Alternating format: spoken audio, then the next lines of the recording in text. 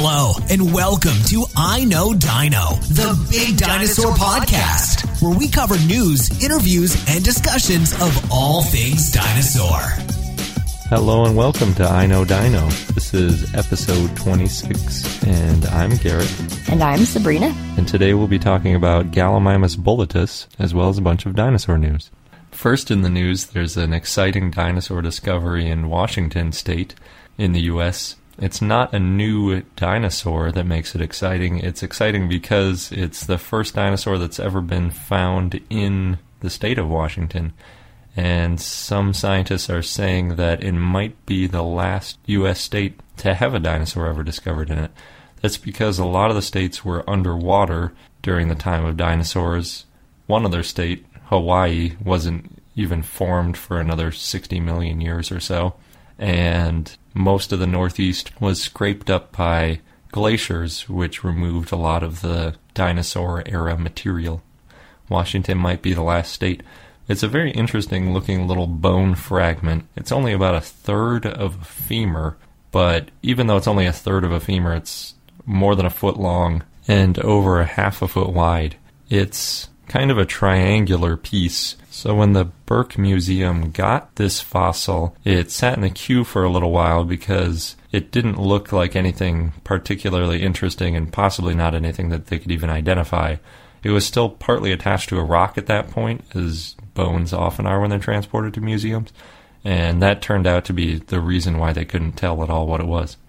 When they looked closely at it and they removed that rock and looked at the backside of it, they found a characteristic curve to the bone that indicated that it was probably the femur of an animal, or at least a large animal that had a big muscle attachment point.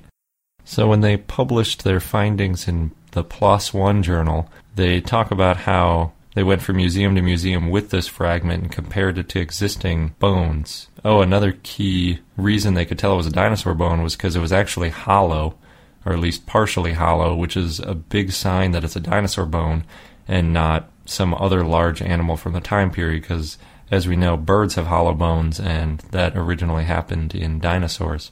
So that's a big clue. And then it was a big bone. They could tell it had a big muscle.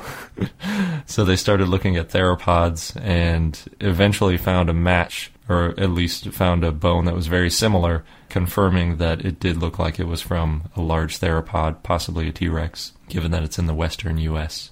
Another very interesting article that was published in the journal Evolution by lead author Bart Anjan Buller, and specifically what they were doing was looking at the beaks of different species and trying to figure out how exactly they related. Specifically, their article is titled, "A Molecular Mechanism for the Origin of a Key Evolutionary Innovation, the Bird Beak and Palate, Revealed by an Integrative Approach to Major Transitions in Vertebrate History," which is quite a mouthful. But it reminds me a little bit of the study that looked at all the different sauropods and discovered that Brontosaurus was probably back in its own genera. They have an interesting graphic where they look at all the different animals with beaks that are closely related, including reptiles, crocodiles, and birds. And they really wanted to distinguish in the developmental process how they differentiated between the beaks and the snouts and having teeth and not having teeth and all that kind of stuff. It looks like their focus was more on whether or not the animal developed a more snout-shaped mouth or if it had a beak-shaped, pointy mouth, but they didn't look into the whole teeth and not teeth piece, which seems like a big part of it to me. So in this study, they took a chicken embryo and they basically tried to make it look as much like a dinosaur as they could by expressing different genes at varying amounts than what a chicken would normally have. So if you look at a fetal crocodile versus a chicken, at very early developmental stages, they look pretty much the same. And if you've ever seen mammals compared to marsupials and fish and sharks and everything, they all look pretty similar as early embryos. But as they develop, you start to see more and more differentiation. And the way scientists have figured out that that works is different proteins and different genes get expressed during the developmental process. And if you can find chemicals or proteins that impact that developmental process, you can kind of skew the developmental growth in different directions, or you can make something bigger, or you can make it not develop completely in one place, or focus on another development. And a lot of disorders and birth defects in humans can be characterized on missing certain proteins during the developmental process, which causes a different problem, and it also can cause cancer and things like that. So actually the original findings about how this whole process worked was in research into how cancer happened. So in case you're interested in all the nitty-gritty details, I read through the whole peer-reviewed journal article to get some of the fun bits out of it. And it looks like they broke down the chicken beak development into 2 stages. They talk about in the beginning, there's this FGF8 protein, which stands for fibroblast growth factor 8, and that makes the structure of collagen and other parts of an animal. So that's actually what's forming the beak at the early stages. And they cloned some of that from an emu and then identified the inhibitor that would prevent too much of that from happening, and then between the inhibitor and adding more of the protein, you can adjust how much development this chicken is going to have in the early stages. And then later on, they use something called LEF1, which is lymphoid enhancer binding factor 1, which basically fuses the 2 halves of the beak into one solid structure. Obviously, a beak doesn't work if it's 2 halves. But if you look at, say, a T-Rex skull, you'll see that the 2 halves of its snout aren't completely fused, which is just how a crocodile is too. So between those 2 proteins, they managed to make these chicken embryos end up with a more rounded snout that looks a lot more like a velociraptor or a small theropod, rather than looking like a chicken. They didn't actually hatch these embryos, so there aren't little baby weird hybrid chicken dinosaurs running around, and there's a little bit of an ethical dilemma there, but they did manage to prove that you can use the same genes in modern birds' beaks to make more of a snout shape, just like the old dinosaurs had and what crocodiles exhibit too. So it's pretty fascinating, and it's a big step towards what I think the real way you could make a Jurassic Park type situation would be, which is not finding DNA in some mosquito like they do in the movie. You probably have to express genes in modern birds and kind of work your way backwards from a modern bird using the genetic material that's still there, rather than trying to come up with genetic material that's long extinct. So that news story kind of fits into our next one, which is there was another sort of leak / hint at what's going to be in Jurassic World. And in this case, they're talking about how Jurassic World describes their creation of dinosaurs versus how they did in Jurassic Park. So if you remember, in Jurassic Park, they had the amber. They extracted the blood out of the mosquito that was trapped in the amber that had dinosaur DNA in it. And then they shoved in some frog DNA to fill in the missing pieces, apparently. And voila, you have a dinosaur. Apparently, in real life, DNA doesn't last nearly long enough. It would decay, and you wouldn't ever end up with that, even if it's trapped in amber. It doesn't matter. But in any event, that's what they said happened in Jurassic Park. In Jurassic World, what they're saying they do is they use this thing called iron chelators to find this DNA from back in the day, and that's supposedly a better way to find DNA, and that way you don't need the frog DNA anymore. I just thought it was funny when I read that, because I knew I had heard of chelators before, and it turns out that's just the scientific term for metals attracting, and the main way that it's used is if you accidentally eat a poisonous metal, you can go to the hospital, and what they'll do is they'll use chelators to get a different metal to attract the poisonous metal that's in your body, and it'll pull it out of your body. And some people say that's removing the toxins. So it's becoming this popular pseudoscience focal point, but that's a whole other story. It's going to be really interesting to see how Jurassic World describes their chelators and how what that has to do with dinosaur DNA, but I'll give them the creative license there, because otherwise they don't have any dinosaurs to play with in the movie. Also, speaking of creative license in Jurassic World, Everything Dinosaur, which is a company in the UK, they have a daily blog where they talk about different dinosaurs and news and other things. They have an interesting speculation on Indominus Rex, the new species of dinosaur that's going to be introduced in Jurassic World.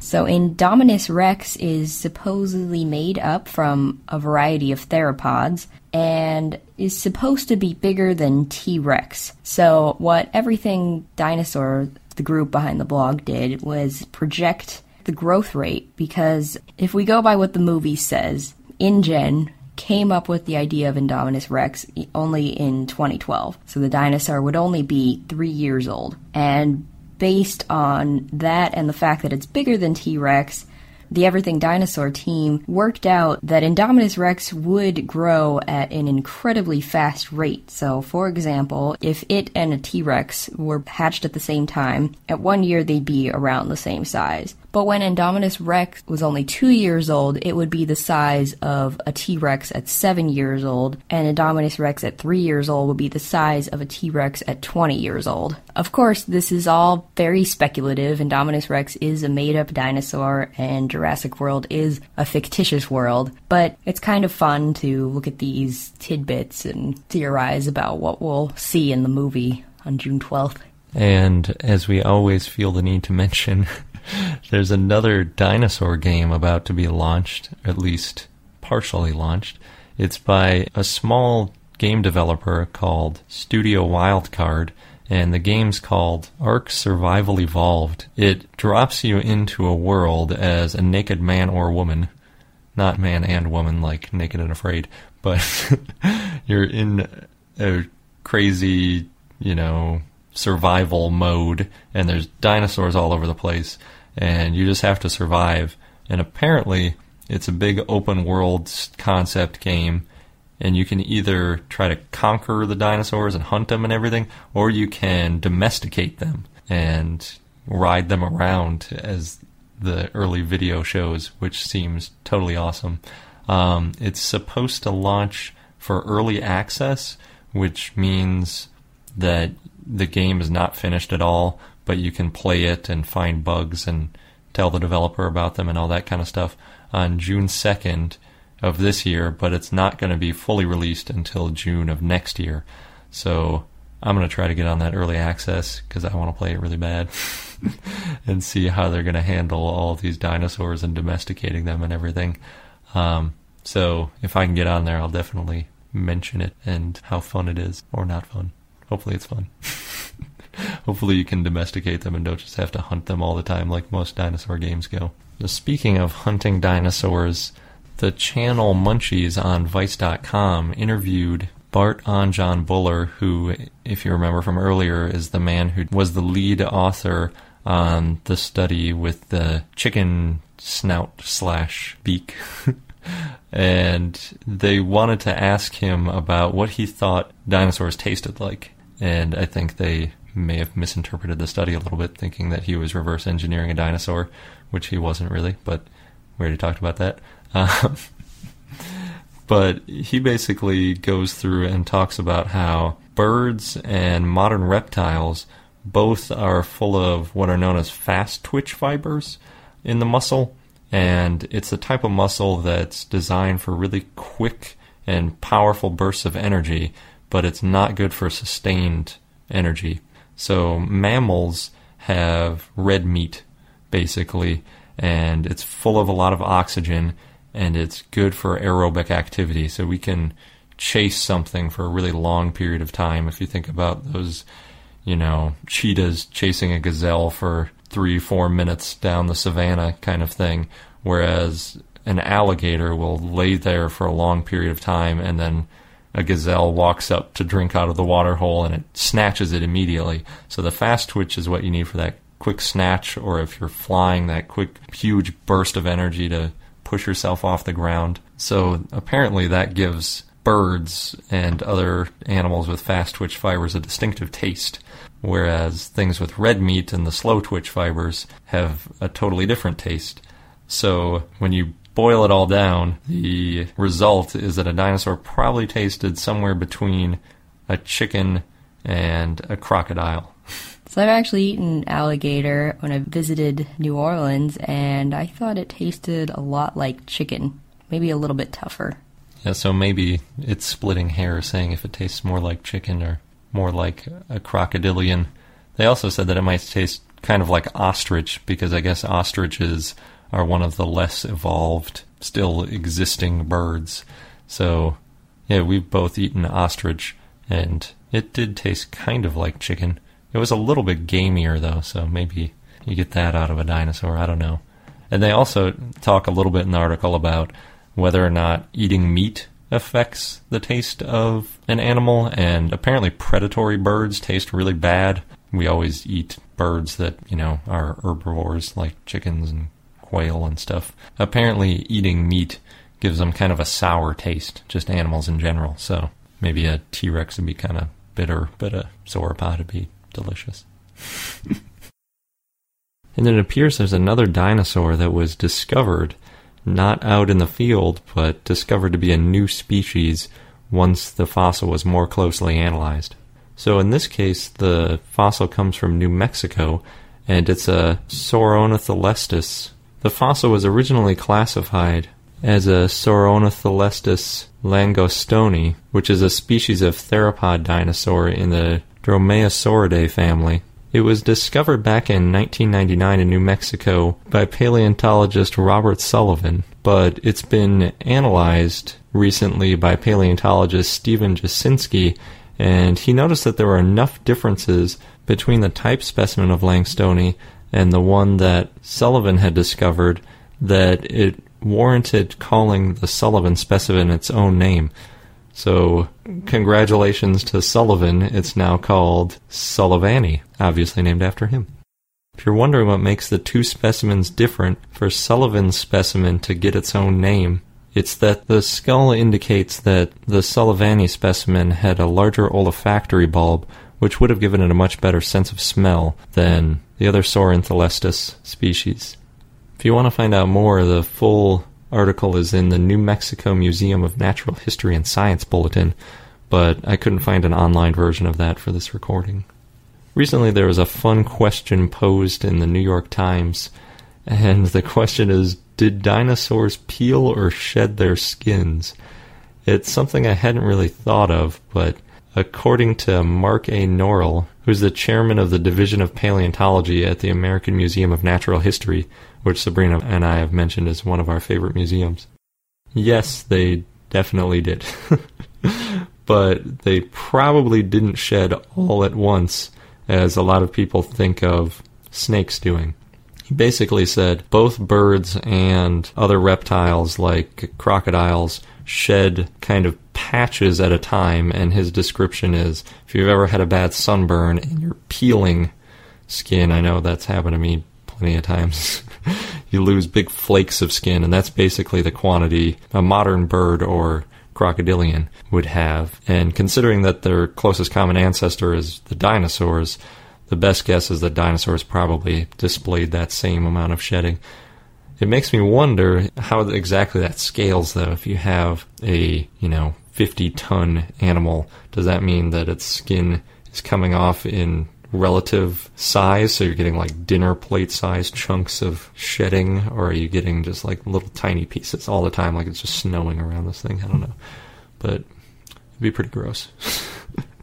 I guess it makes sense why there were so many bugs around back then, because you need something to clean up all that skin. Ugh. One of the most fun pieces of news is there's a dinosaur Triceratops costume that's on sale on Amazon by a company called Animal Planet. It's super cute. It's, 3 horns plus a big frill behind it. It straps to the dog's head.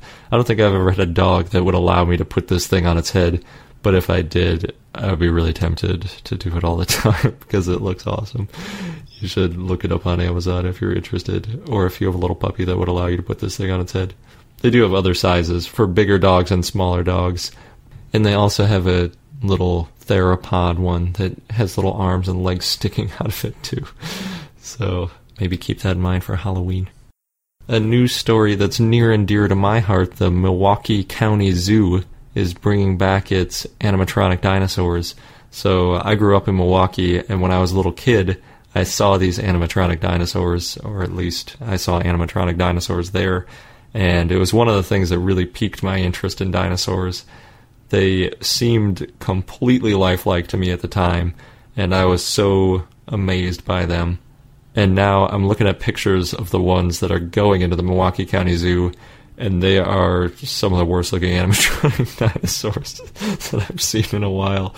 But they must be better than they were 20 years ago when I saw them. But nonetheless, I'm sure kids would love them, and it makes me second guess everything I've said about all of these animatronic dinosaurs and how some of them look better than others, because obviously if you're a kid and you have a good imagination, these animatronic dinosaurs are awesome no matter where they are and how big they are and how accurate they are, because I was blown away by what must have been not that high tech of animatronics. So if you're in Milwaukee, I would highly recommend it because I loved it when I was a kid, so it must be great. I think it cost $2.50 additional from the regular zoo price, so totally worth it if you have a kid.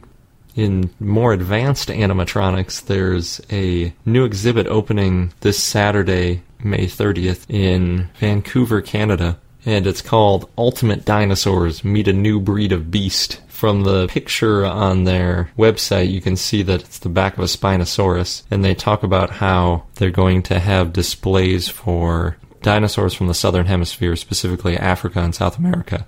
So that makes me think there's probably going to be Giganotosaurus, Spinosaurus, and some of these other interesting but lesser known dinosaurs that we've talked about on our show before. If you're in Vancouver, I would definitely check it out. They say that they're going to use some augmented reality techniques to make them come to life, and I'd be very interested to see what that's like. Last but not least, there's a position that we stumbled on the idealist.org for a Friday morning tour guide at Dinosaur Ridge. So if you have free time and you're in the Morrison, Colorado area, you might be able to snag a pretty cool job where you can be a tour guide and discuss paleontology and geology with students, which would be a pretty awesome job. So check it out if you're in the area. And that's all we have for news in this episode. Now for our dinosaur of the day, Gallimimus.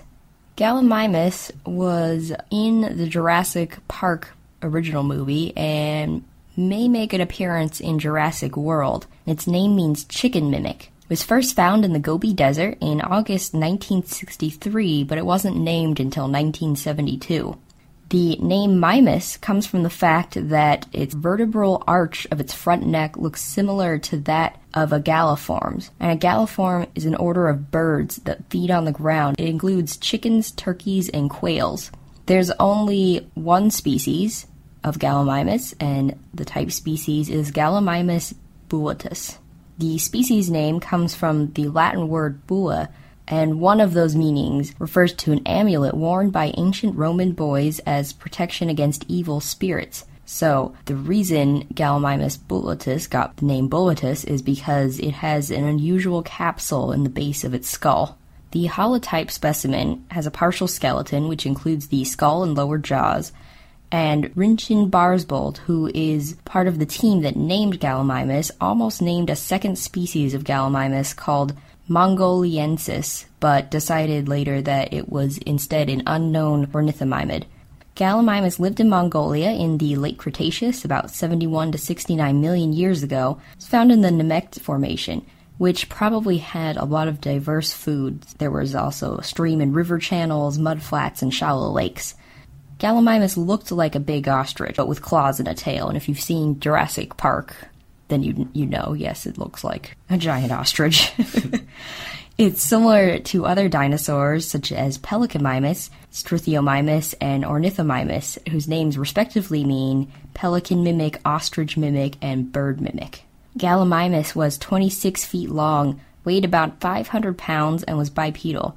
It had long legs, a long neck, and a long tail, and hollow bones, and it's unclear how fast it could run, though if you go to the Jurassic World website where they talk about the different dinosaurs that are mentioned in the movies, it suggests that it could run 30 miles an hour. The hollow bones reduced its weight, so it didn't need as much energy to run fast, and it lived on an open arid plain, so it would have been easy for it to run. It also had a tail to help it counterbalance, and it could probably make fast turns.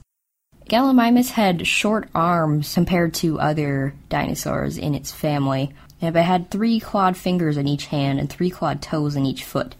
It had a small head but a relatively large brain, and it had no teeth in its mouth. Again, like a giant ostrich, so more beak than teeth.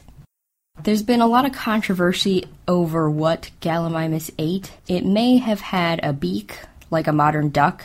This is based on a discovery in 2001 by Pete McAvicky, who is from the Field Museum in Chicago. Found that the dinosaur had soft tissues in the skull, which showed traces of a beak along its jaw, and the beak was probably composed of keratin, which is the same thing that makes up your fingernails. It also had comb-like plates in the jaw, which is similar to the filter-feeding structure of a duck's bill, so a duck bill can strain food from water and sediment. This made some scientists think that Gallimimus was an herbivore, and you can also find these similar type of beaks in herbivores, sea turtles, and in Edmontosaurus. But some scientists also think that it may have used its beak to pick up plants or small animals such as lizards, snakes, and mammals, although that would have been hard to swallow since they don't have any teeth. According to the Norwegian paleontologist Jorn Hurum, some of the bones in Gallimimus's beak and lower jaw were very thin, only a few millimeters, and the bottom of its beak may have been shaped like a shovel. Gallimimus had a rigid jaw, so it could really only open and close its mouth and not do much else. If it did eat meat, and if it hunted, it may have picked up the small animal and thrown it to the ground to kill it. It could have also stolen dinosaur eggs from nests. Or Gallimimus also had very flexible arms, so they could have used it to get fruit or catch and hold prey or dig dirt. So again, it's not really clear what Gallimimus ate. Gallimimus had eyes on the opposite sides of its head, which gave it a wide field of view. It could easily spot threats, but it didn't have binocular vision, so not really any depth perception, like other predators, which, again, shows, well, maybe it didn't eat meat. But since it probably was a fast runner, it has similar leg proportions to ostriches, it could have caught up to prey, or it could have used its long legs to run away from threats like Tarbosaurus. Gallimimus is part of the group Ornithomimosaurs, and it's one of the largest. Ornithomimosaurs is a group of theropods, and we've mentioned it in a few other episodes. It was one of the biggest Ornithomimosaurs, although maybe not the biggest. The biggest Ornithomimosaur may have been Deinocheirus. We talked about Deinocheirus in episode 10. Just to quickly go over Deinocheirus, for a long time, all that was known about it was that it had giant hands. And then last year, a team published a study. They had found more bones and were able to figure out more details about this dinosaur. And it's a very large ornithomimid, and it was also incredibly strange looking. Like it had these giant hands and also possibly a humpback. So ornithomimids were one of the most common dinosaurs by the end of the Cretaceous, and there have been a lot of Gallimimus bones found from juveniles to adults. Juveniles may have had primitive downy feathers, although it's not clear if adults had the feathers because larger animals tend to need fewer feathers for insulation. Gallimimus was not that well known as a dinosaur until Jurassic Park came out in 1993, and in the movie, more than 24 Gallimimus stampede. And to create that scene, the crew filmed themselves pretending to run like Gallimimus to help them figure out how to animate the scene. And interestingly, in Jurassic Park, Gallimimus was the only dinosaur to be completely CGI. You might also be able to see them in Jurassic Park 3 as decomposing embryo. And then there's speculation that it might also appear in Jurassic World, but we'll see.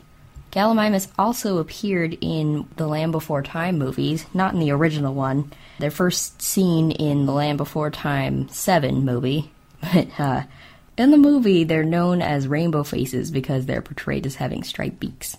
Ornithomimids have, again, long arms, long necks, long legs, and they lived in Asia and North America in the late Cretaceous. Some species of ornithomimids may have been taller than T-Rex, and ornithomimids often ate with gastroliths, which is when they swallow smooth stones to help them digest. And our fun fact of the day again comes from what seems to be our favorite paleontologist of the episode, Bart Anjan Buller, and at this point I'm really hoping that I'm pronouncing that right since I've said it so many times. But during one of his interviews about his chicken/dinosaur beak/snout project, he was quoted saying, "There are between 10,000 and 20,000 species of birds alive today, which is at least twice as many as the total number of mammal species, and so in many ways it is still the age of dinosaurs." And I just love that quote, because, we talk about non-avian dinosaurs, but that means, hey, dinosaurs are still everywhere, and we're still outnumbered by them, at least by species. So, awesome. And that wraps up this episode of I Know Dino. Thanks for listening, and until next time.